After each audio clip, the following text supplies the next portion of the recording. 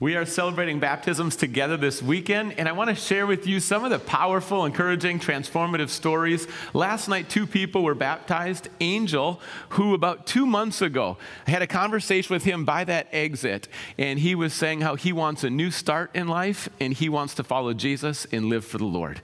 And this is a man in his early 20s who's made a lot of decisions that didn't honor God. He's run with a lot of different people. He's done a lot of different things, and this is a new start, and he's deciding to follow Jesus. And we celebrated that last night. And we praise the Lord for his story.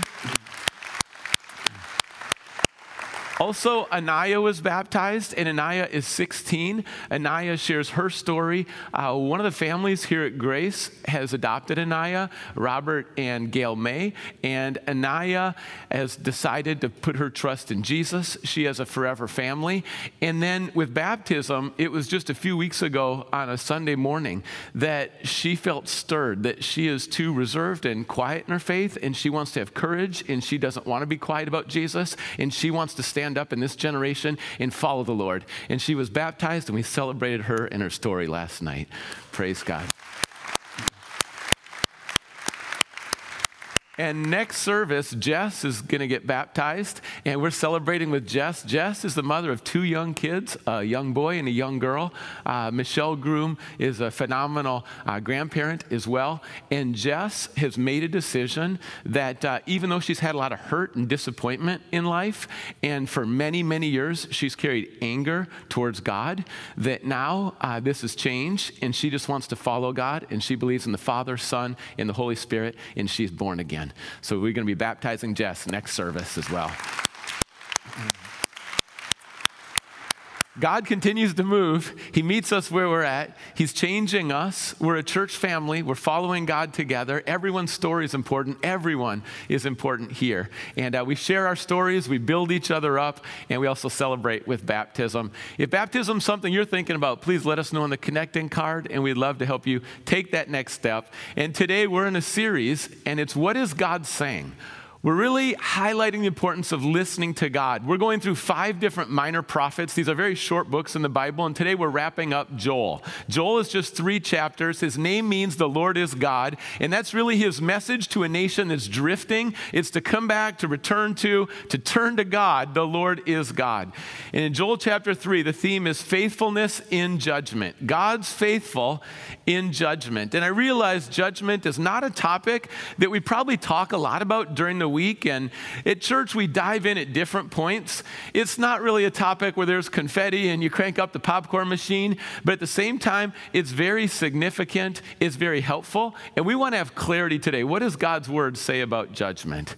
And as we pray together, I want us to lift up people in India. We have connection and friendship with pastors there, and they've put in many requests this week to say, please pray for us. COVID is running rampant there. Pastors are already dying, and others have COVID. And then not just pastors, but widespread across India right now. There's hospitals that just don't have any more room. They're running out of resources, and we're connected around the world. So let's lift up India as we pray.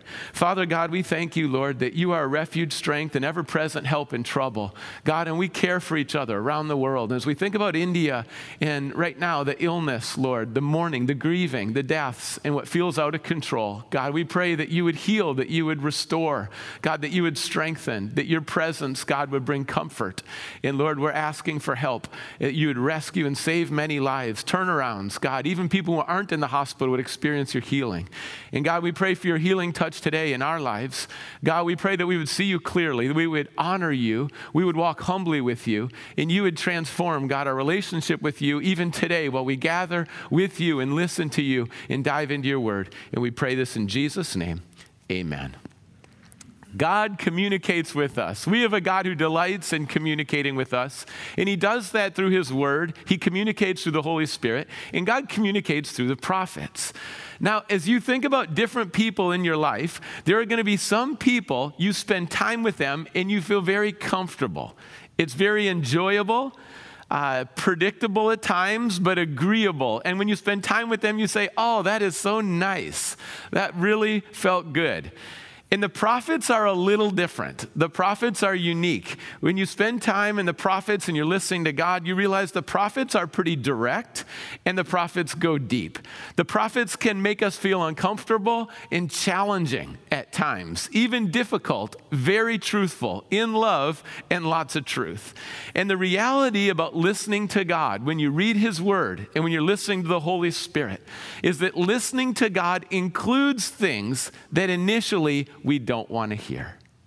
When we're listening to God, if we only have selective hearing and only want the things that we want to hear, we're going to miss out on a lot of who God is and a lot of his message.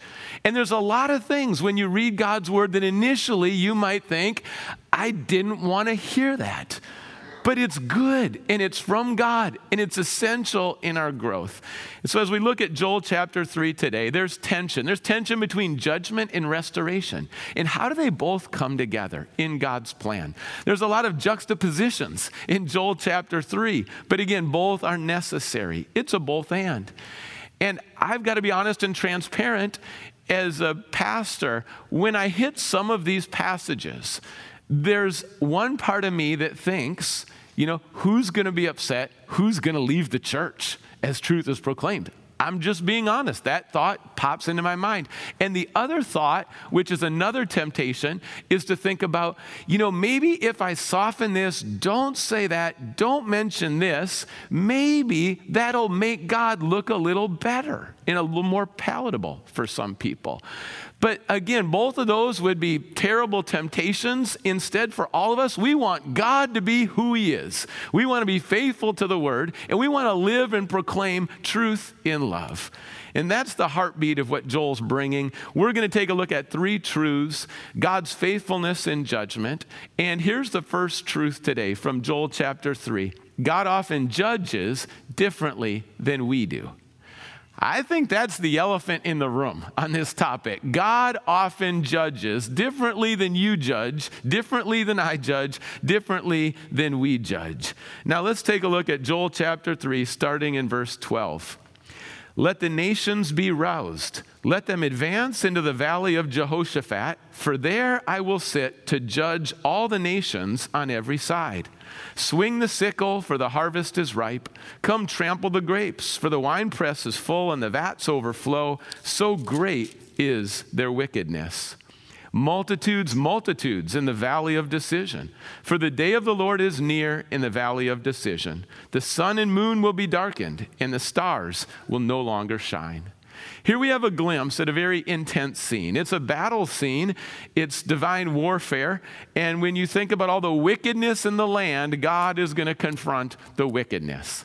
Now, it shouldn't be a total surprise because it's really a theme throughout the Bible. When you think about Pharaoh and the cruelty and the slavery, God confronted the wickedness in Pharaoh and he set people free. But the battle was intense and lives were lost in the plagues. When you think about Elijah confronting the false prophets of Baal and the false gods in the land, again, there were death. And there was also an intense battle that people saw. Who is the real God? It was light and darkness. And as you look forward and read in the Bible in the book of Revelation, you'll see chapters 14 through 19 that this battle's intense. And even this battle, Armageddon we call it, in this plain of Megiddo, Revelation 16, there's something coming that's very significant. So we take that in. Here we read about this valley of decision. It's called the Valley of Jehoshaphat.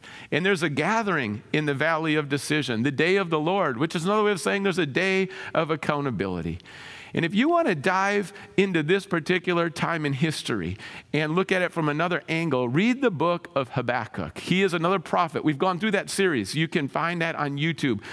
a theme of trying to understand God, Babylonian and Assyrian invasions, and how does God use them as an instrument, but then also holds them accountable.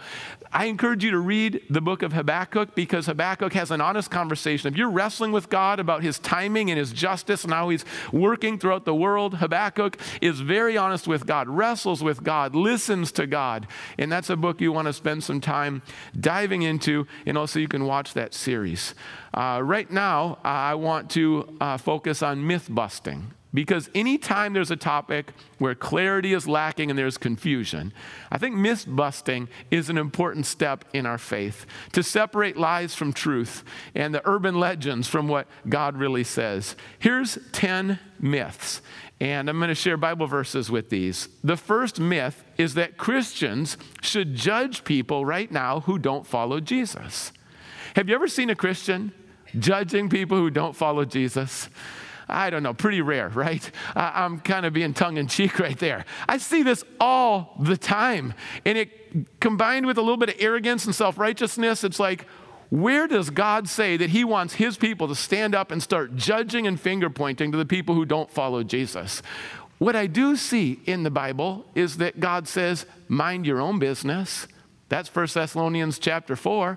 What I do see in the Bible is that followers of Jesus should serve and build relationships with people who don't follow Jesus. What I do see is that followers of Jesus should be sharing the gospel daily with people who don't know the Lord. I see that happening in the Bible, but I don't see stick the nose up and start judging people when the Holy Spirit is doing all the heavy lifting in your own life, and then someone else doesn't even have the Holy Spirit. You're going to just judge them? So this is one of those common practices that's really the opposite of what Scripture says to do. Here's a second myth. Anything is fine inside the church. Just let it happen. It's all good. God is love. No big deal. Well, actually, that's not what the Bible says. The Bible makes it very clear there should be church discipline. Well, 1 Corinthians chapter 5 says that if someone in the church is living a lifestyle that is destructive and they're pulling other people into that lifestyle and they're false teaching and they're spreading that, then membership isn't for that person. And in fact, when you think about that church discipline, you kind of say, wow, does that really happen? I mean, I thought on the western part of the states, we just live and let live. And no, actually, there's accountability, and elders have a higher standard in their lives. And also pastors, there's a higher standard. People on staff, there's a higher standard for how you live. And so it's not just, oh, anything's fine in the church. We'll just, turn an eye to that. No, there's a standard that God brings. Here's a third myth. Everyone's judged the same. And I touched on it in that last one, but the Bible's very clear. James 3:1, teachers will be judged more strictly. You don't think I thought twice about that going into ministry? Teachers judge more strictly than other people. And here's some other areas you might consider. If you've been given much, much will be required. If you know much, you're in a different category. If you've been blessed and God has deposited so much teaching and resources and you've received so much from the Lord in terms of his word, there's a greater responsibility to be faithful in living and spreading and passing on that word. And if you've been given a lot of resources, you have a greater responsibility than those who don't have as many resources. And so there's a real responsibility. Everyone's not judged the exact same. Here's another one. There's no eternal separation from God, that there's no hell. And even heaven, some people think that's just abstract. No, there's a literal hell, there's a literal heaven, and it's repeated throughout the Bible. God makes it very clear. There's also no purgatory. A lot of people say, oh, it's a purgatory. You die, and then you get some time, and you just kind of sort through things. No, there's no purgatory. We live once, we come before God, and there's two places where we'll spend eternity, either with God or we'll reject God forever, and those are the two places. And so I know that's not the popular, politically correct message, but I want to bring the truth in love. Here's another one. Everyone's going to have the same rewards and roles in heaven. Well, that's just not true. I mean, God points out in different ways that there are different rewards for faithfulness here on earth. And even if you've been faithful in your role here, there's different roles in heaven as well. Another one is the sixth one. You can earn or achieve a spot in heaven by being good. And this is over half of America. If you're good enough, you'll make it to heaven. Well, the Bible's the exact opposite. It's no amount of good works that would lead to boasting. There's no good works. It's through faith alone. And it's through Jesus. There's no other Savior. There's no other Messiah. He's the King of Kings and Lord of Lords. It's through faith in Jesus, not through effort in being good. We need to clarify that in America. And that's Ephesians chapter 2, verses 8 and 9. Rewards, you could look at Luke 12. I realized I wasn't mentioning the scripture. Separation from God, this Revelation 20 and 21, Matthew 25. There's so many references. Here's another one. It's okay if Christians carry around a little resentment and get a little revenge. Then it's okay if that happens. Well, actually, no. The Bible says the amount of revenge that is your role is 0%. The amount of resentment, if you want to honor God in your life, 0%. No resentment, no revenge. God makes it very clear, vengeance is mine, says the Lord. And if you try to step in and take revenge and you're carrying around bitterness and resentment, that's sin. That's sin. And so it's God's, and to trust God with that. And oh, by the way, another good Bible study would be one on lawsuits. Because these days it's like, oh yeah, fire away, another lawsuit. Take that Christian to court. Read what the Bible says about lawsuits. It's countercultural. Okay, moving on.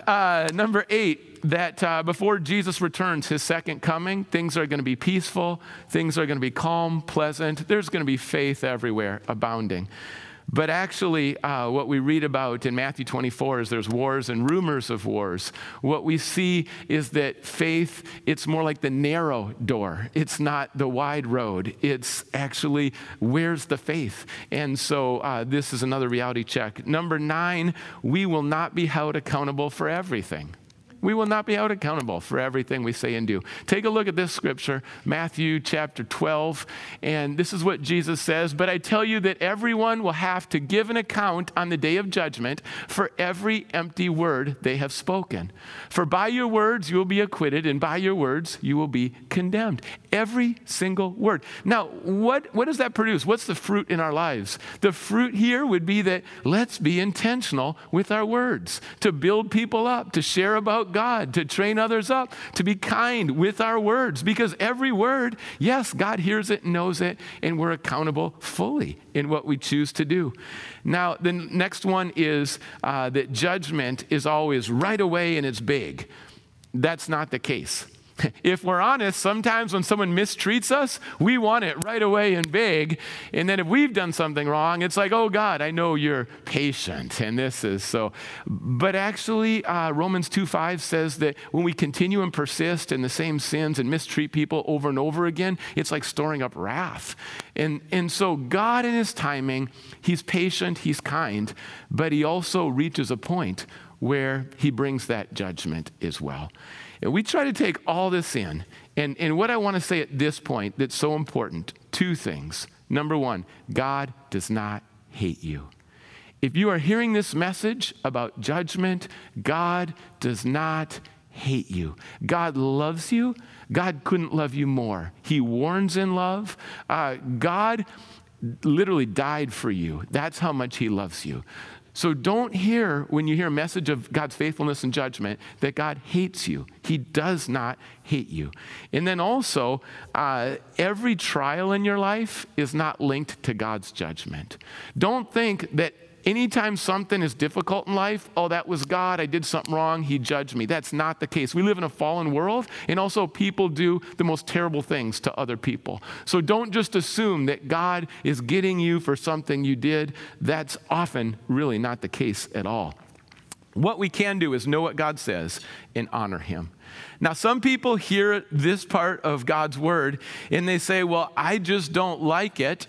I don't want to follow God. There are people today, and I can't tell you how many dozens have shared with me from their heart that if God judges, they don't want to follow God. They only want a God who is all love all the time, no judgment, no justice, no consequences, no hell, none of that. He's got to be love all the time or else I'm not going to follow him.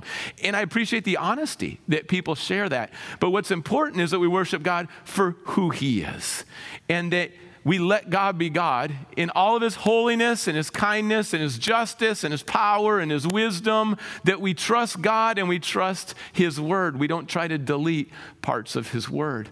But this is a deep wrestling for a lot of people. I think for all of us, it's a deep wrestling. If you try to step in and you try to play God and step into his role and say, God, I don't think you're judging it quite right.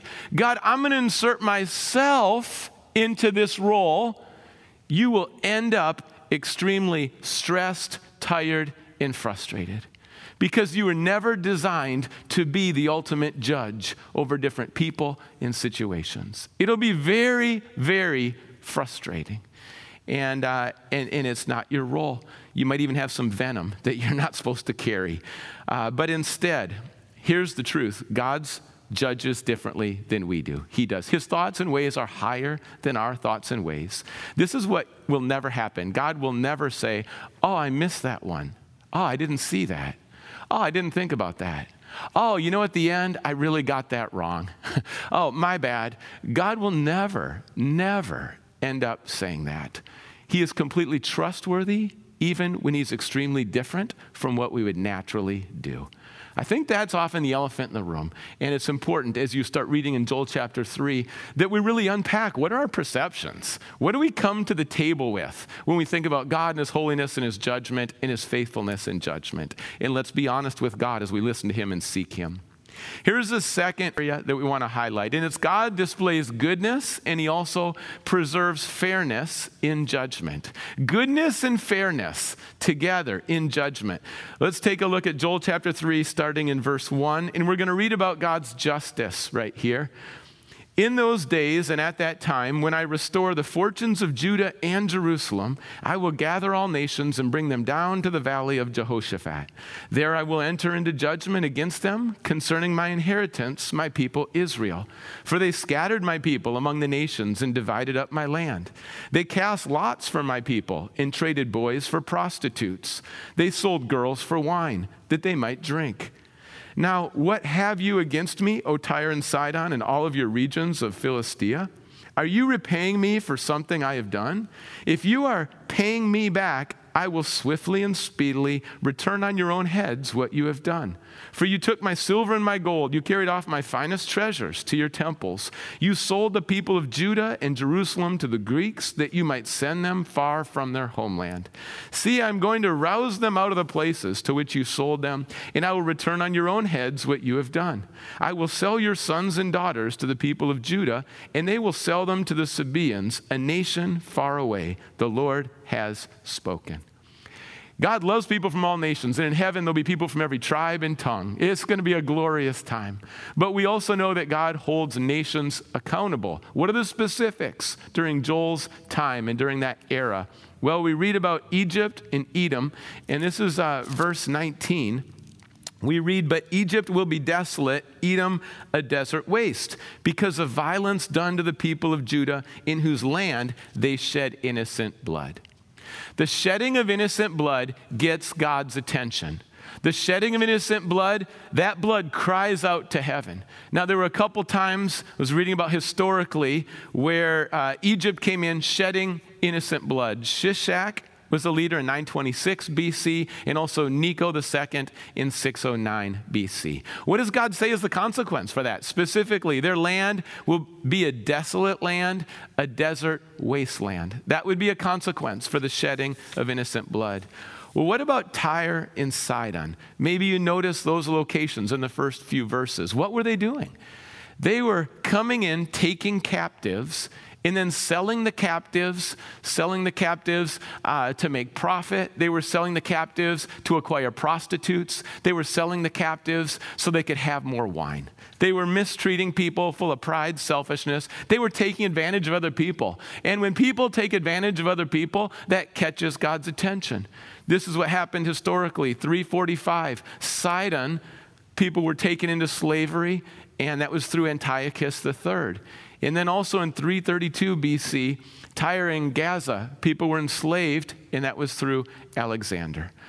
Now, there's some mystery as to how it all plays out. A lot of people today use the word karma. They say, oh, karma got you.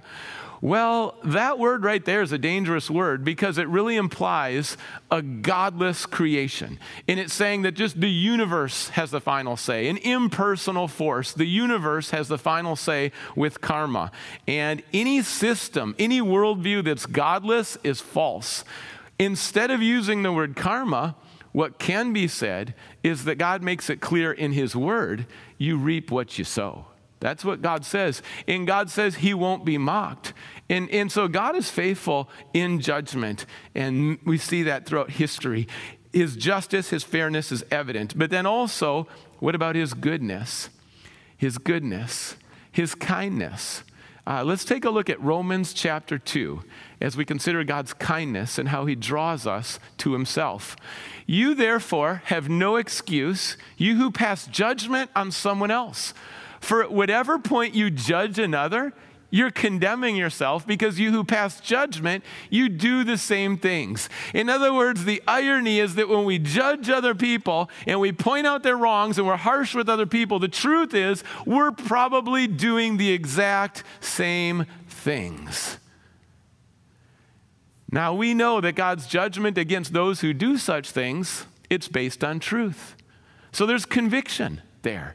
Jesus said it this way, remove the log out of your own eye before you try to take just the dust out of someone else's eye. Because how do we see things so often? There's a log in someone else's eye. Oh, and there's just a little bit of dust in my eye. And Jesus flips that. C.S. Lewis points out that, many people think they're so holy and self-righteous until you actually try to live holy. And if you really try to live holy, you will see the sin in your life. What do we do when there's conviction in our lives? And that good conviction? Well, so since you, a mere human being, try to pass judgment on them, yet you do the same things, do you think you will escape God's judgment? Or do you show contempt for the riches of his kindness, forbearance, and patience, not realizing that God's kindness is intended to lead you to repentance?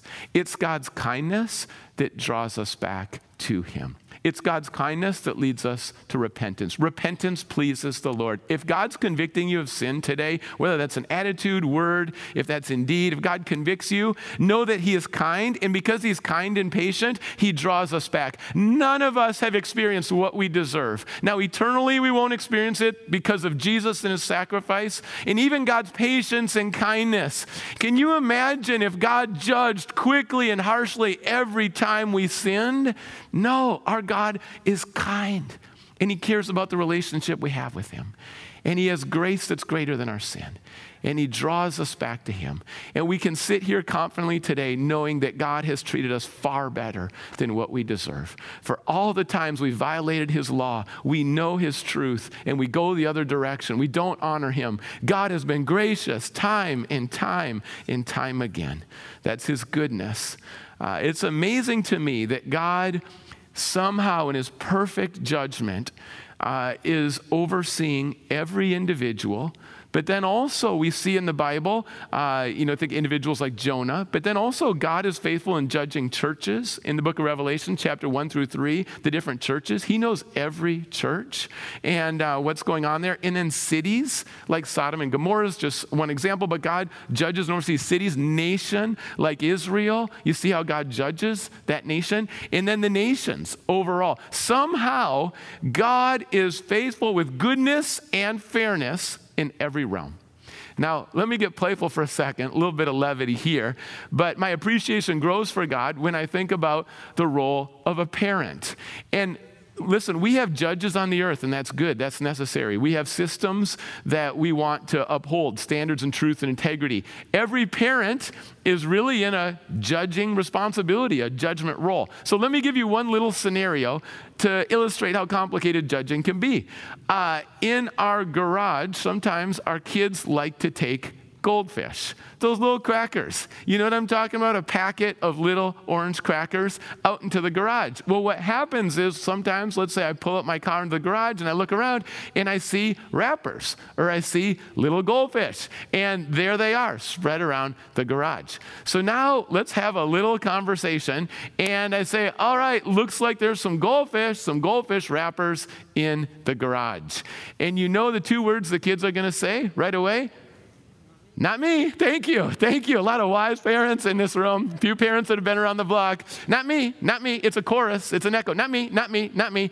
Oh, okay. Well, then clearly this is just a goldfish miracle. They just happen to get there themselves, climb from the cupboards. And with a bunch of not me, so then the next round is, well, I think it was my friends. Okay, now I'm in a position as a parent. Do I want to do the research that, well, which friends? So which of you would clean it up? Well, we don't remember which friends. Okay, do I really want to do the research of taking the goldfish down to the lab and getting fingerprints and finding out what's the real story underneath the goldfish in the garage? No, I'm probably not going to do that. But now as a parent in that judgment role, which is a good role, now it's time for consequences, right? So what are we going to choose? No one's owned it, but clearly someone did it. Do we have everyone clean up? Do we just pick one person to clean up, the most willing to clean up? Or is the consequence to clean up the goldfish and the wrappers and then not be able to eat out there until someone owns it? Or is it to clean the whole garage? Should it be a regular thing? Should there be no more food in the garage? Is that too harsh? Is that the right amount? And these are the different thoughts that come through. Should I put a garbage can out in the garage? Or wait a second, maybe that's enabling. You know, it's a fine line as parents between enabling and also setting them up for success. And when are you going too far? When are you going not far enough? And just trying to think through, and as I'm realizing, am I picking the perfect tone? Am I really bringing out the best in them? And now I'm sounding a little like my parents. And how did that just happen? Like, this is supposed to be kids and fun and goldfish in the garage playing games, and now look what I sound like. And what's going on? And I can get overwhelmed, and this is just goldfish in the garage. Amen. How does God do it globally, nationally, every church, every city, every person with fairness and goodness, and the final say will land perfectly? I don't know. I don't know how he does it, but it's amazing. And our appreciation grows of who God is and how he gets everyone right. Because parenting's humbling. And you look back and you think, I don't think I got that one exactly right. And God gets everyone right. How does God take the messes that we create as we try to bring good judgment to different situations and somehow work it all out? How does he work it all out right? It's amazing who God is and how he works in judgment. And what's our role then, right? We can't change people. You can influence people, but you can't change people. So what do? We cry out. Daniel chapter 9, Ezra chapter 9, they cry out on behalf of the land. Oh God, please forgive. Oh God, we've sinned against you. Oh God, be gracious to us, God. Pour out your grace and your healing. God, we turn from our wicked ways. God, we cry out to you. Bring healing in the land. Bring healing in the church. God, bring healing in our families. And we cry out. And then there's the reality, because Jesus told the story of the rich man who went into agony in hell, and the rich man in hell cries out and says, Jesus, would you send someone to my father's house, because I've got all these brothers and they need to know the reality of life after death and what happens. Would you send someone there? Because if someone is coming back from the dead and talks to them, then they will believe. And Jesus says this, strong, even if someone overcomes death, rises from the dead and tells them, their hearts are so hard, they still won't believe. Even if the resurrection's real, and it is, some will still not repent. And I don't know how to manage that tension between we cry out and fast and pray to God, and at the same time, some people are so stubborn, and I don't know how it works and it plays out, but I know that God has called us to be faithful. He is faithful in judgment, and he wants us to be faithful, to love, to care, to serve, to pray, to fast, and to cry out. Here's two judgments that you need to know about. At the end of time, Revelation chapter 20, it's often called by theologians the great white throne. And this is coming before God. There's going to be two results, Revelation chapter 20. Those who love God, put their faith in Christ, want to spend eternity with God, want to worship and serve God, enjoy God forever. And there's going to be those who say, I don't want any part of that. God, I want to be apart from you forever. And that's what's going to happen. Revelation chapter 20. You know, there's a lot of talk, a lot of times about the White House over the last 10 years. And I think the white throne is even far more significant than the White House. And we need to be mindful. That's about as serious as you can get in the Bible. And we need to be mindful of these realities that God is rescuing and redeeming every single day. More people, heaven's getting bigger, people from all nations and cultures. And we need to join in on this great mission. Jesus said there's no greater mission. And that's one judgment. But the second one in the Bible is for followers of Jesus, and it's where we come before Jesus. Take a look at 2 Corinthians chapter 5. For we must all appear before the judgment seat of Christ, so that each of us may receive what is due for us for the things done while in the body, whether good or bad. We're all going to come before the Lord, and what's going to be separated is the wheat from the chaff, the gold from the dross. There's things you've said and done that are so valuable eternally, and there's a bunch of other stuff that's just going to burn up because it has no significance whatsoever. So we want to refocus our lives, calibrate, align with heaven, abide with God, and have the influence that we can have together in Auburn and around the Sound and in the nations. We want to honor Jesus. We're going to come before him. We want to be faithful with our resources. And God says this so that, again, we won't be distracted and listening to all these other voices. What do we make of all this? We need to listen to God in a culture where there's many, many voices. There's one voice that matters. And it's been said, this phrase, an audience of one. An audience of one. What's not going to matter at the end of my days is what this person thought of me, and this person thought of me, and this person thought of me. Their opinions are not going to matter at the end of days. But at the end of days, the one that will matter is faithfulness to the one voice, to the one God. And for all of us, faithfulness to God, that's our North Star in our lives. So that humbles us, doesn't it? That kind of shifts priorities. That shifts the way we treat people. That shifts what we talk about. That shifts a lot of things. But God wants us to be in that spot where we're trusting, relying, honoring him, and seeing more people experiencing his love and his grace. And it leads to the third truth. God is both roaring in righteousness and redeeming as a refuge. Roaring and redeeming, another juxtaposition. Take a look at verse 16. The Lord will roar from Zion and thunder from Jerusalem. The earth and the sky will tremble. But the Lord will be a refuge for his people, a stronghold for the people of Israel. Then you will know that I, the Lord your God, dwell in Zion, my holy hill. Jerusalem will be holy. Never again will foreigners invade her. And God loves people from all nations. That just meant the military attacks, the innocent blood that was shed. Verse 18, in that day the mountains will drip new wine, and the hills will flow with milk. All the ravines of Judah run with water. A fountain will flow out of the Lord's house and will water the valley of acacias. A picture of fountain and refreshment in the valleys. Verse 20, Judah will be inhabited forever, Jerusalem through all generations. Their blood guilt, which I have not pardoned, I will pardon. And the culmination, the Lord dwells in Zion. Jesus is the lion and the lamb. As the lion, he roars in righteousness. As the lamb, he redeems and he lays down his life in our place. His shed blood, the forgiveness of our sins. Truth and love. God is love. God is light. God is a consuming fire. There's a story in the Old Testament, 2 Chronicles 20. Jehoshaphat's the king, and there's a vast army coming in. And maybe you felt overwhelmed. It feels like there's a vast army coming at you. Jehoshaphat is very wise, and he prays and he fasts. When you feel overwhelmed in life, this is what you need to do.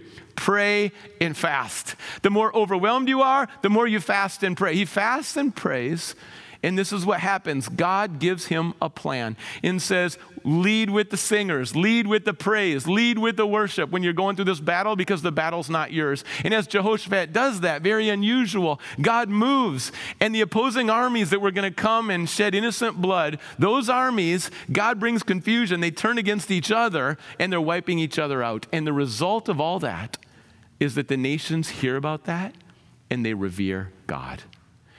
And when God brings judgment, the result is that we revere him. And the nations were revering God when they saw what happened through Jehoshaphat. Now, as you try to take all this in, I realize that for many of us, we've had an authority figure in our lives that's been very negative. Sometimes, sadly, it starts at home. And we have this view of God that he's cruel, that this is unhealthy, that we've had authority figures which really warp our perception of God. So I want to declare clearly today that God is benevolent, God is mighty, he is holy, just, faithful, righteous, and God redeems. You say, well, why does God judge? And one of the primary reasons in Scripture why God judges is because we mistreat each other. We mistreat each other. It's not hard to find that today. When we are cruel, when we tear people down, when we're abusive, people were sold as slaves. That's in this Joel chapter 3. When we're harsh with one another, that gets God's attention to make things right. And ultimately, God will redeem. You say, well, how will he redeem? Be encouraged today. God will destroy, this is from Scripture, the devil, death, evil, temptations, divisions, hatred, suffering, pain, and injustice will be gone eternally. You say, well, what will we see? What will we experience? You know, we often pray, God, may earth be more like heaven. Well, we're going to experience full perfection in heaven. We're going to experience God's ultimate provision, his lasting eternal peace. His promises are all fulfilled, and his presence. Joel chapter 3 ends, the Lord dwells in Zion. There's nothing greater than God's presence. And as we summarize and wrap up, you think about this short book, 3 chapters. You know, what happened in the book of Joel? The emphasis is listen to God. That's what Joel's saying to the people. Listen to God. We've got 2 ears and 1 mouth. That's a hint. Do more listening than talking. It's also been pointed out, you know, your ears, God made them so they will stay open all the time, but you can close your mouth. That's a hint right there. You can close your mouth, but you can't close your ears. So God wants us to be tuned in and listen. Well, what was he saying through Joel? He was saying to the people that there's abundance and prosperity in the land, but that prosperity is now becoming empty because morally and spiritually people were drifting from God. And God tried to get their attention. God brought in literal locusts to get their attention, that they might turn to God and come to their senses and treat each other properly and in love and love their neighbors. But instead, they didn't listen. Assyria comes in, 722. Babylon comes in, 586. All this is a foreshadowing of the day of the Lord and ultimate accountability. But in the middle of that, God says, fast and pray. God says, cry out. God says, repent. If the people in the land repent, there's going to be restoration. There's going to be restoration and renewal. There's going to be revival in the land if people repent. If people repent, God will pour out his Holy Spirit, young and old, men and women. God's done it before in our land. He will do it again if we cry out to him and humble ourselves, love our neighbors, and honor the Lord. We seek God together. He who has ears to hear, let them hear. She who has ears to hear, let her hear. And the Redeemer and Restorer in the book of Joel is Jesus. The Redeemer and the Restorer in the book of Joel is Jesus. I'm going to close with this quote from Roland Baker. I think it puts it in perspective for seeking the Lord. I actually don't have a passion for revival. I have a passion for Jesus. In the same way, I don't love prayer. I love the one I pray to. I don't love worship. I love the one I worship. I don't love theology. I love the one theology is about. I don't love signs and wonders. I love the one who does them. I don't love world transformation. I love the transformer. And I don't love heaven, but I love the one who is there. The Lord dwells in Zion. I'm going to invite the worship team to come up and lead us in praise, and let's seek the Lord together with our ears. What has God been saying to you today? We're talking about slowing down and listening to God. What has God been saying to you? Which verses stand out to you today? If you were going to write it down in 1 or 2 sentences today, what is God communicating to you? How is God moving in your life? What is the Spirit, what is the Word saying today? And will you receive who God is in his fullness? Will you step out of the role of trying to be God, trying to judge everyone and be in control? Will you step out of that role? Will you let God be God? Will you be faithful in your role to love, to serve, to speak the good news, to return, to repent? What is God calling us to do today together? What is God saying to our nation? That we might listen. If we don't listen, we're going to miss it. If we don't listen, we'll just continue on. The routine, the cruise control, the pattern of the world. We need to listen to God. What is God saying? Father, thank you that your word is faithful, that you are faithful. Thank you that your promises are reliable. Thank you that we will see every promise carried out.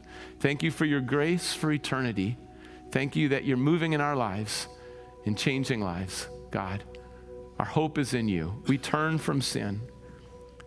God, we pray that you'd even break our stubborn hearts, that you break our selfish ways, that you break the patterns of sin in our lives, that we would come alive, that we would unite, that we would shine your light, God, that you would do a work as you pour out your Spirit. God, we want to humble ourselves before you. Pour out your Spirit today, we pray, God, into our hearts and into our lives. Lord, our church, we pray, we seek you, we cry out, move in power, and we give you praise for your faithfulness and goodness. We pray in Jesus' name, amen. Yo, subscribe to YouTube channel. Subscribe to this channel.